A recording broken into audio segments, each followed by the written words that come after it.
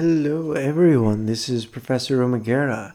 If the audio quality sounds a lot higher, it's because I finally got my super nice microphone on over through Amazon. Finally came in the mail.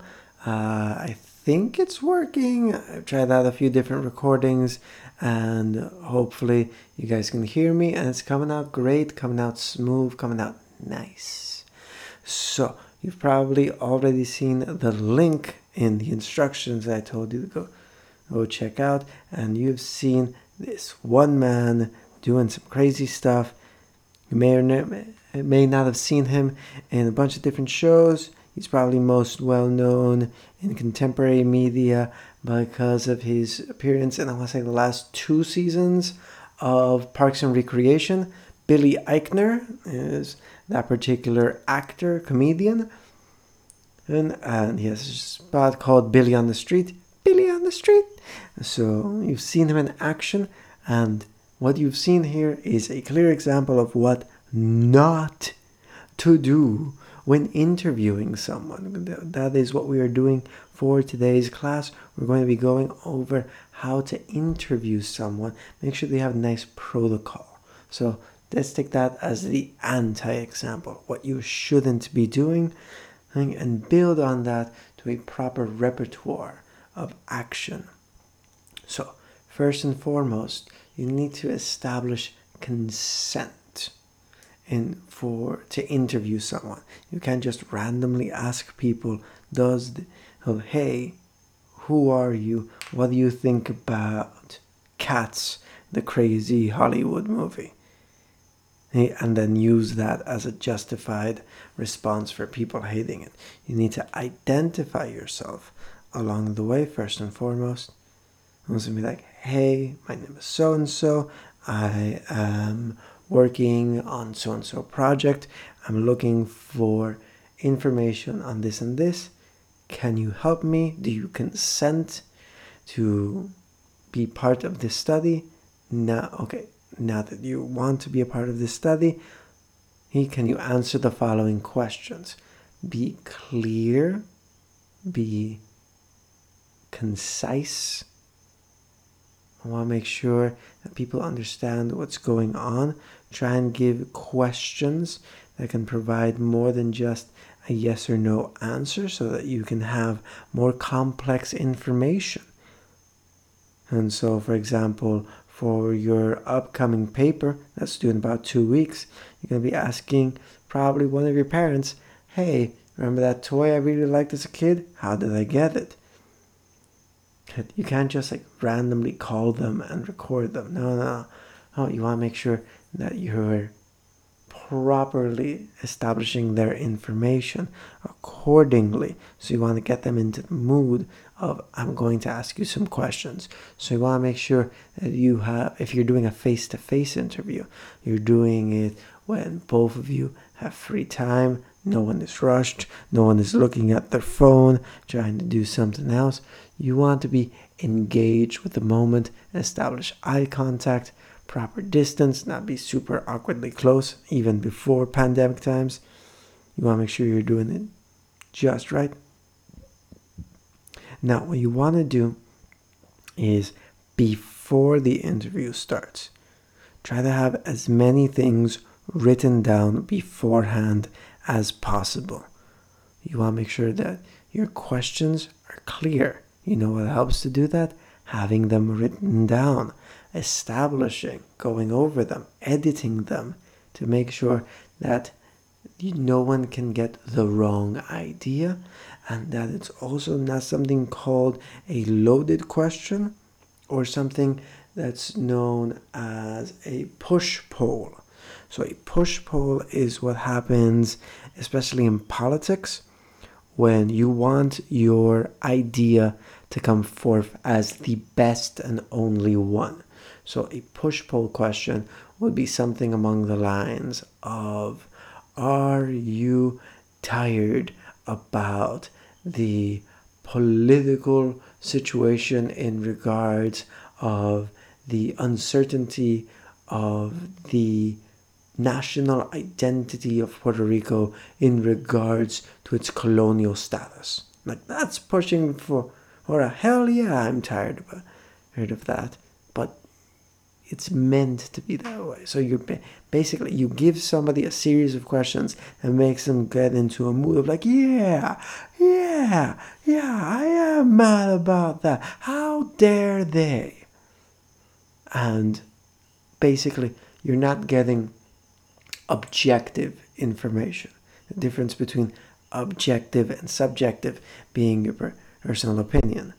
And you don't want you as an interviewer to push your agenda onto the person you are interviewing, unless you're doing a bad job on purpose, but that's something else entirely. Don't do a bad job on purpose.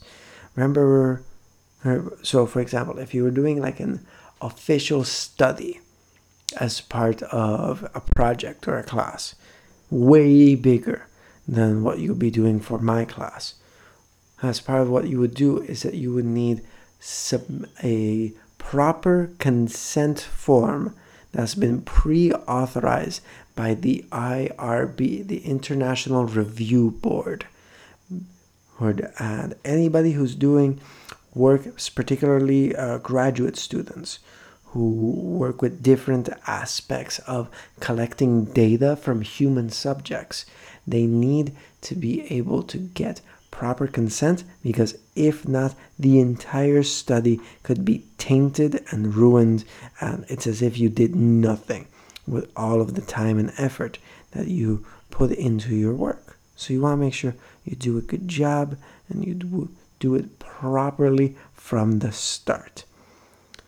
All right, so somebody who's not part of the study, ask them to check your questions.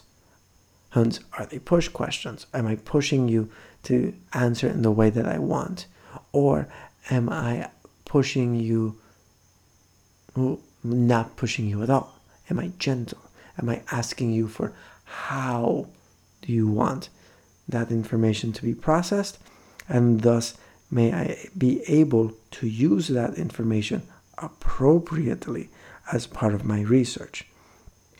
Which another example of this would be something like, the name escapes me right now. Not push polls. Okay, so I'll give you a weird example. It's called a leading questions. It's kind of like a push poll. So in a leading question, you subconsciously make the answer be part of this thing. One interesting example of that are sketch artists. You've probably seen them in TV shows. Someone is the victim of a crime. They ask them to describe the person who did this. And they're trying to give some degree of information to what's going on. Now, something like a leading question could be as simple as like, hey, tell me, like, what was their hair like? Did they have like brown hair, like blonde hair? What was it?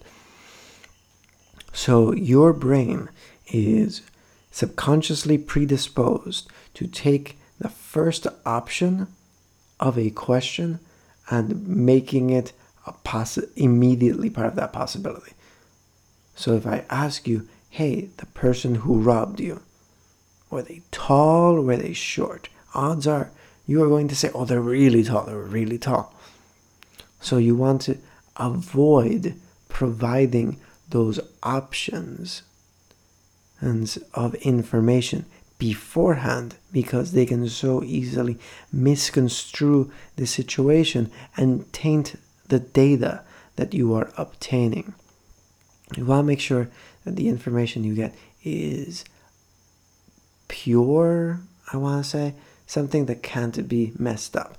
So part of that is going to be with your questions, and part of that is making sure that your question is not ambiguous.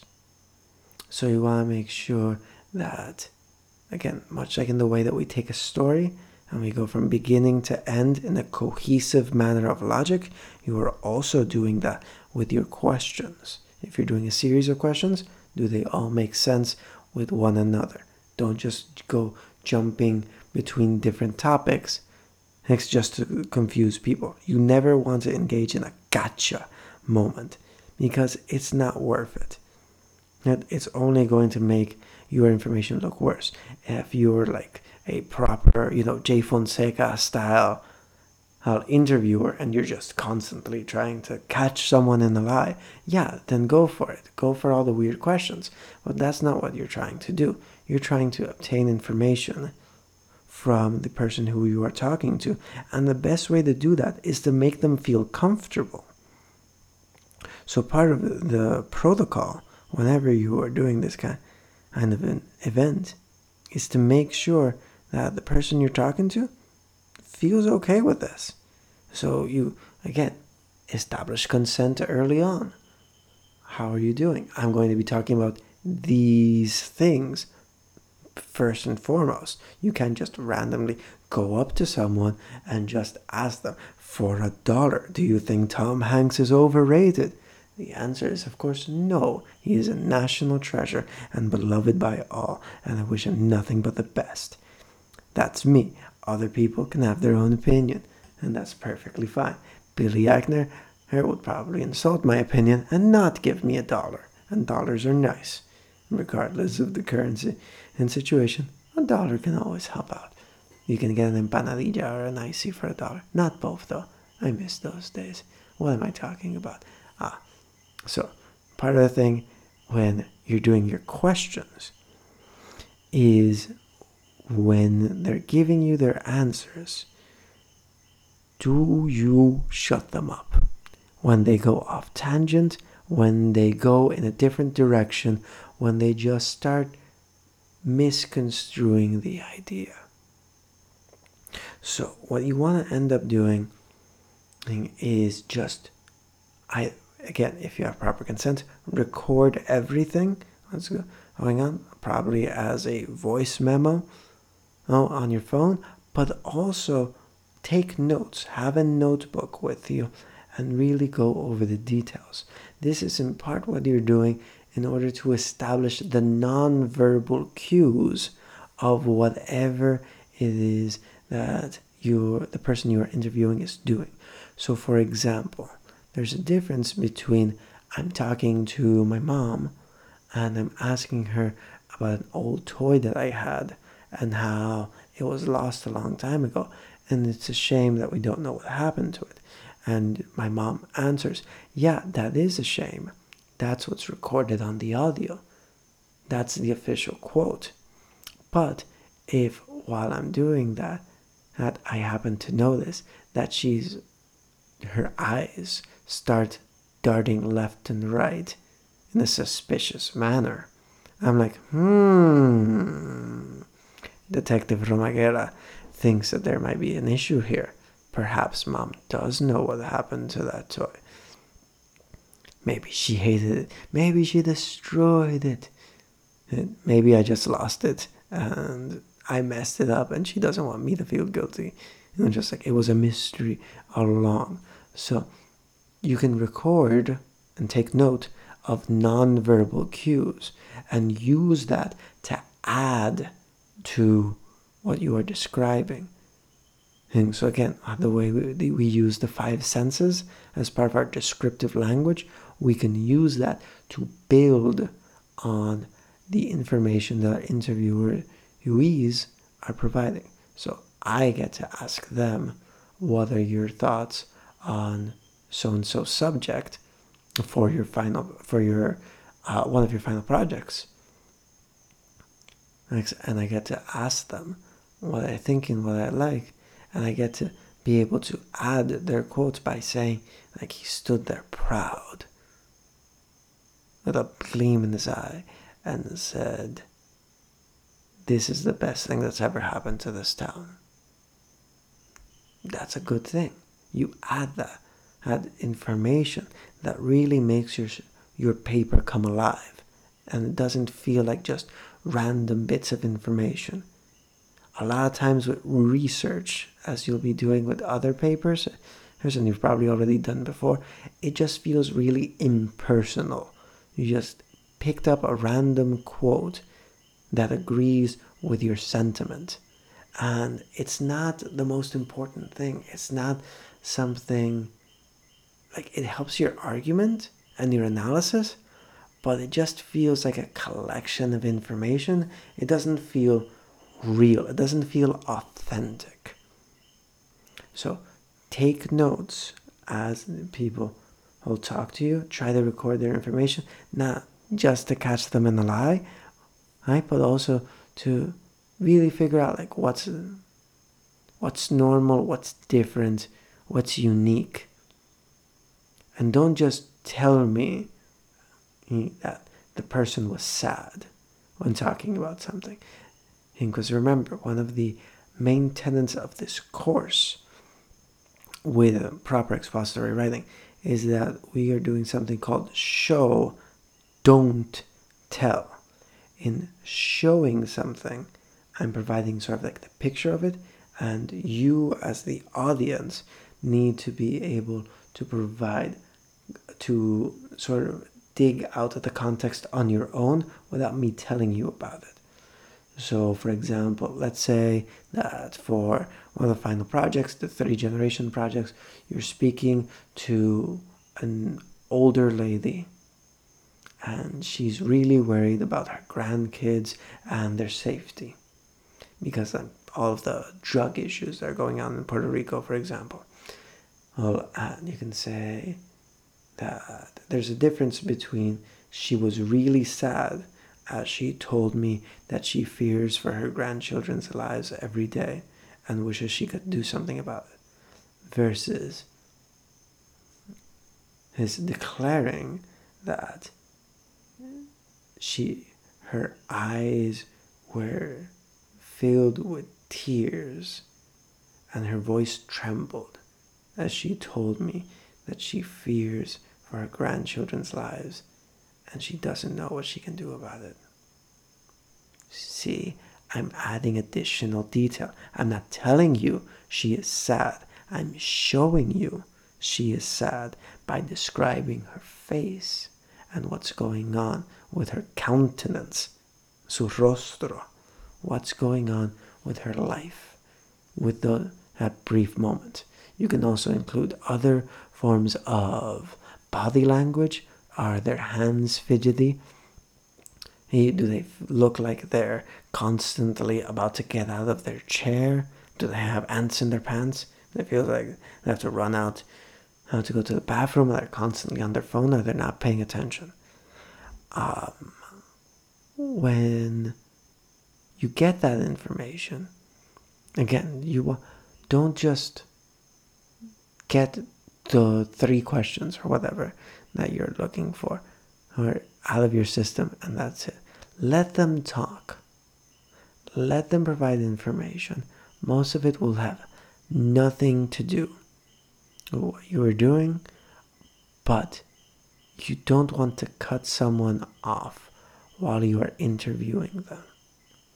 You want to give them the space to be free to talk to you about that subject.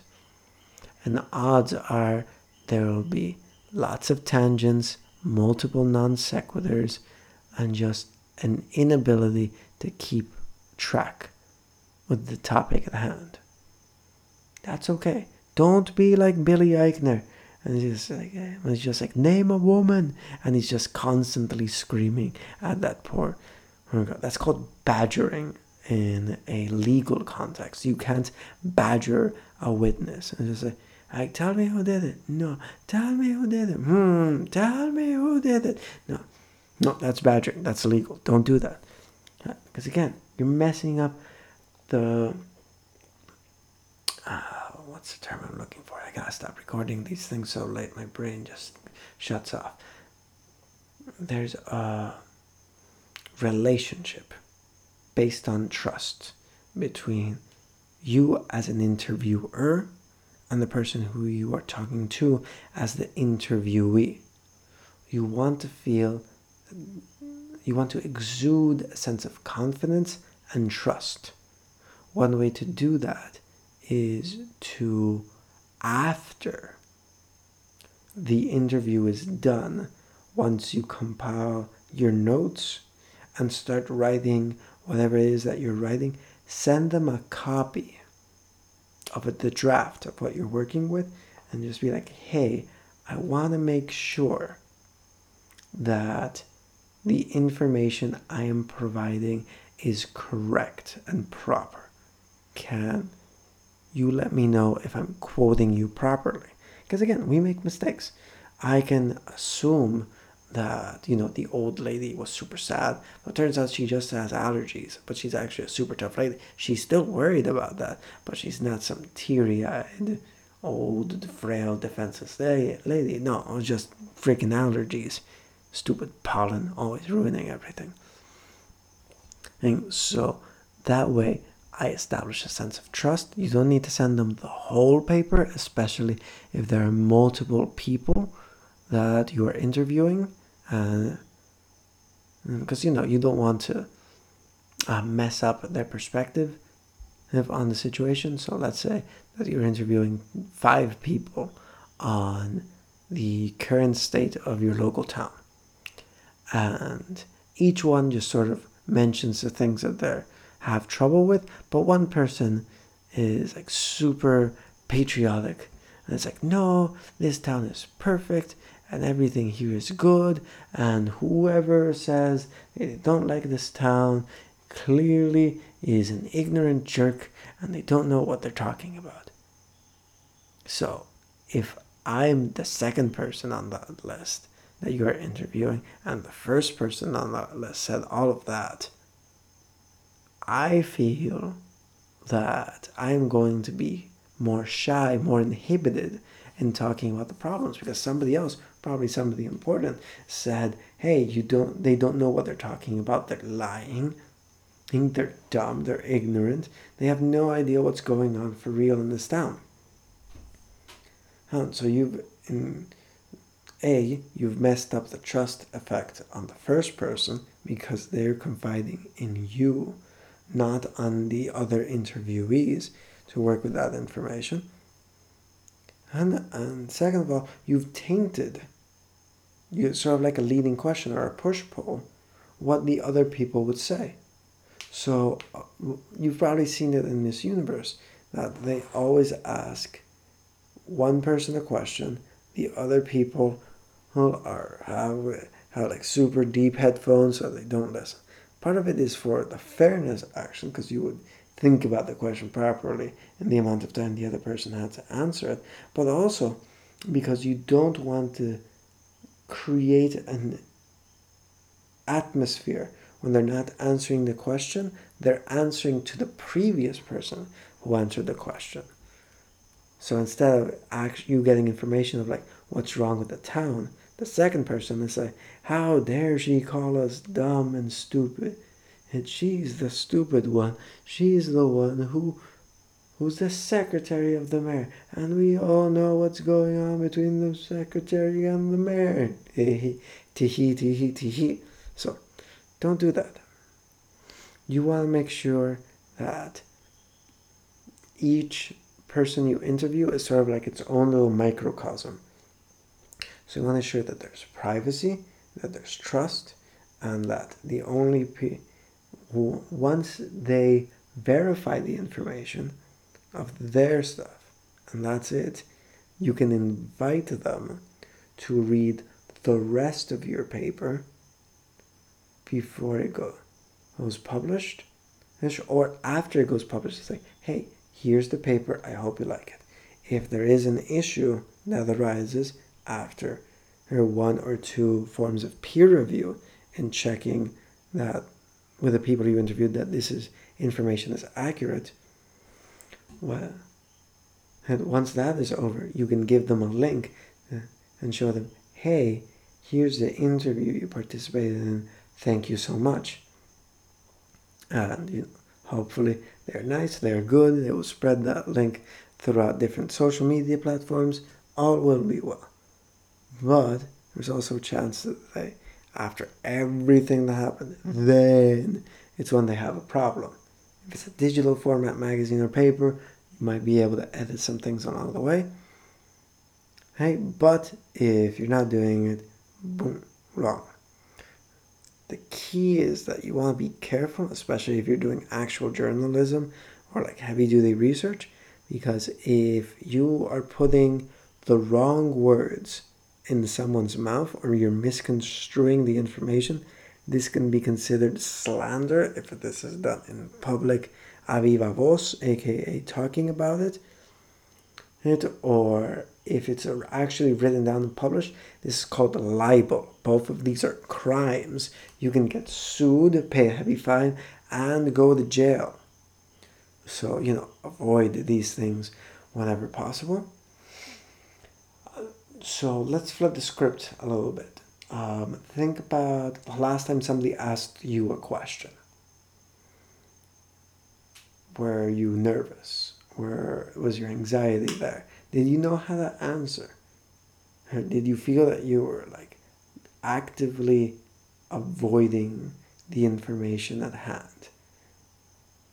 And because you felt weird of what was going on, and so you change the subject or you answer with a non-answer. So I was just seeing a funny video on someone who had a lie detector on, and the other person asked them, it's oh, have you ever cheated on a loved one? And they would say oh, cheating is horrible and it just is the worst. They're not technically lying, but also they're avoiding directly answering the question. You want to make sure that you are directly answering the question whenever possible, that you're facing the question face first. So imagine a job interview. If someone asks you a question what are your thoughts on so-and-so subject, you want to make sure that you answer it properly. And if it's a tough question, you want to make sure that if you know your stuff, and you know your stuff, you're all really smart. If you know your stuff, you don't want to hide from the questions. So if it's a complicated question and you're not entirely sure what's going on, feel free, you can save this for once per interview. You flex on them by saying, did that answer your question, or should I go more into detail on that particular topic? Just doing that really shows confidence in whatever issue you are dealing with. So I recommend it greatly. Don't use it all the time. Use it sparingly. The first time you do it, impressive. Second time you do it, Third time you do it, wait a second.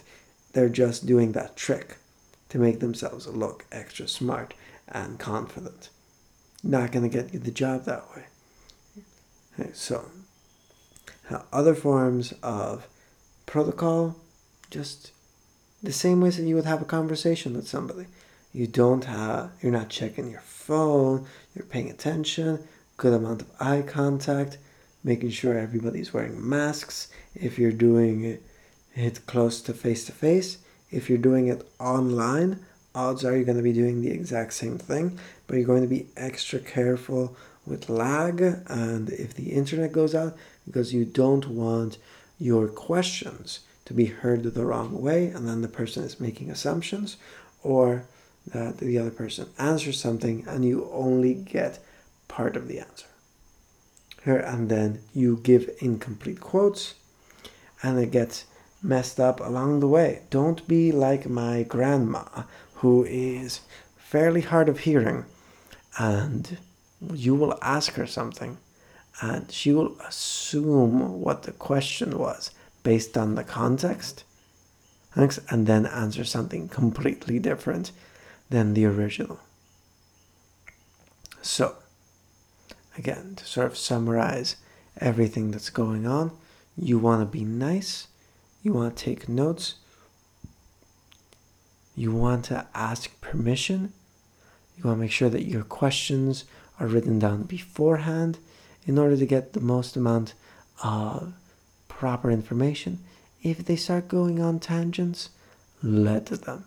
Odds are they might say something that is not worth it at all to your study, but they might let slip something interesting about their private lives or what's going on with their situation or something else. I'm not saying let them talk, let them build the case so that you can blackmail them later. Mwahahaha. No, don't do that.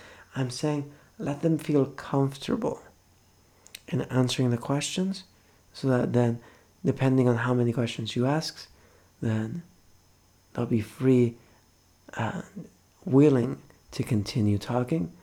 Other people, if they don't feel that level of comfort when they're talking to you, odds are the first few questions they're okay, by the second half they're gone. And you've just collected bad information. It's incomplete. You can't exactly add that to your data without messing up your procedures as well. So you want to make sure that everyone is hearing you, everyone is following instructions as well as possible.